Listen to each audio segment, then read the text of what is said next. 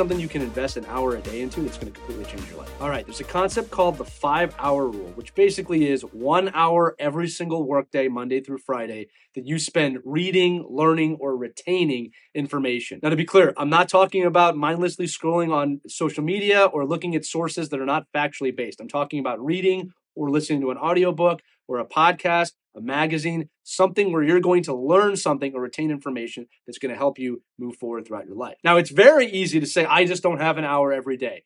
I promise you that you do. It might be waking up an hour earlier. It might mean not watching TV or scrolling through social media. But if you can spend an hour a day reading and learning, it will help you. It will help your brain grow. It will help your mind grow. It will help you expand your horizons, learn new skills, and make you far more valuable on a daily basis, whether you're looking for a job, looking for a team, looking to be better for your team. The ability to retain knowledge in your head is super important if you want to move forward. Now, some steps to do this, action items, is identifying when is that hour going to be. Like I talked about before, is it before school? Is it before work? Is it after? Find that hour, carve it out. You owe it to yourself to do that. Number 2, find out what is the best way you retain information. Is it that audiobook? Is it actually physically reading? What works best for you? Find that out. Number 3 is make sure that you're retaining the information that you're doing, whether you have to write out notes, whether you just memorize it, know what works for you so you can retain the things that you're learning so you can use them later on. Number 4, expand your horizons. Don't always just read about what you love. Find new books that can help you learn about things that you don't know about, because you never know what you're going to love if you try new things. If you only ever had chocolate ice cream, how do you know if you like vanilla?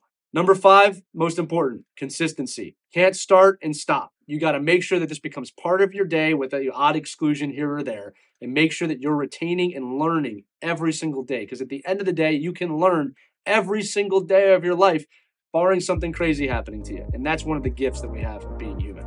Remember, I believe in you. You should too.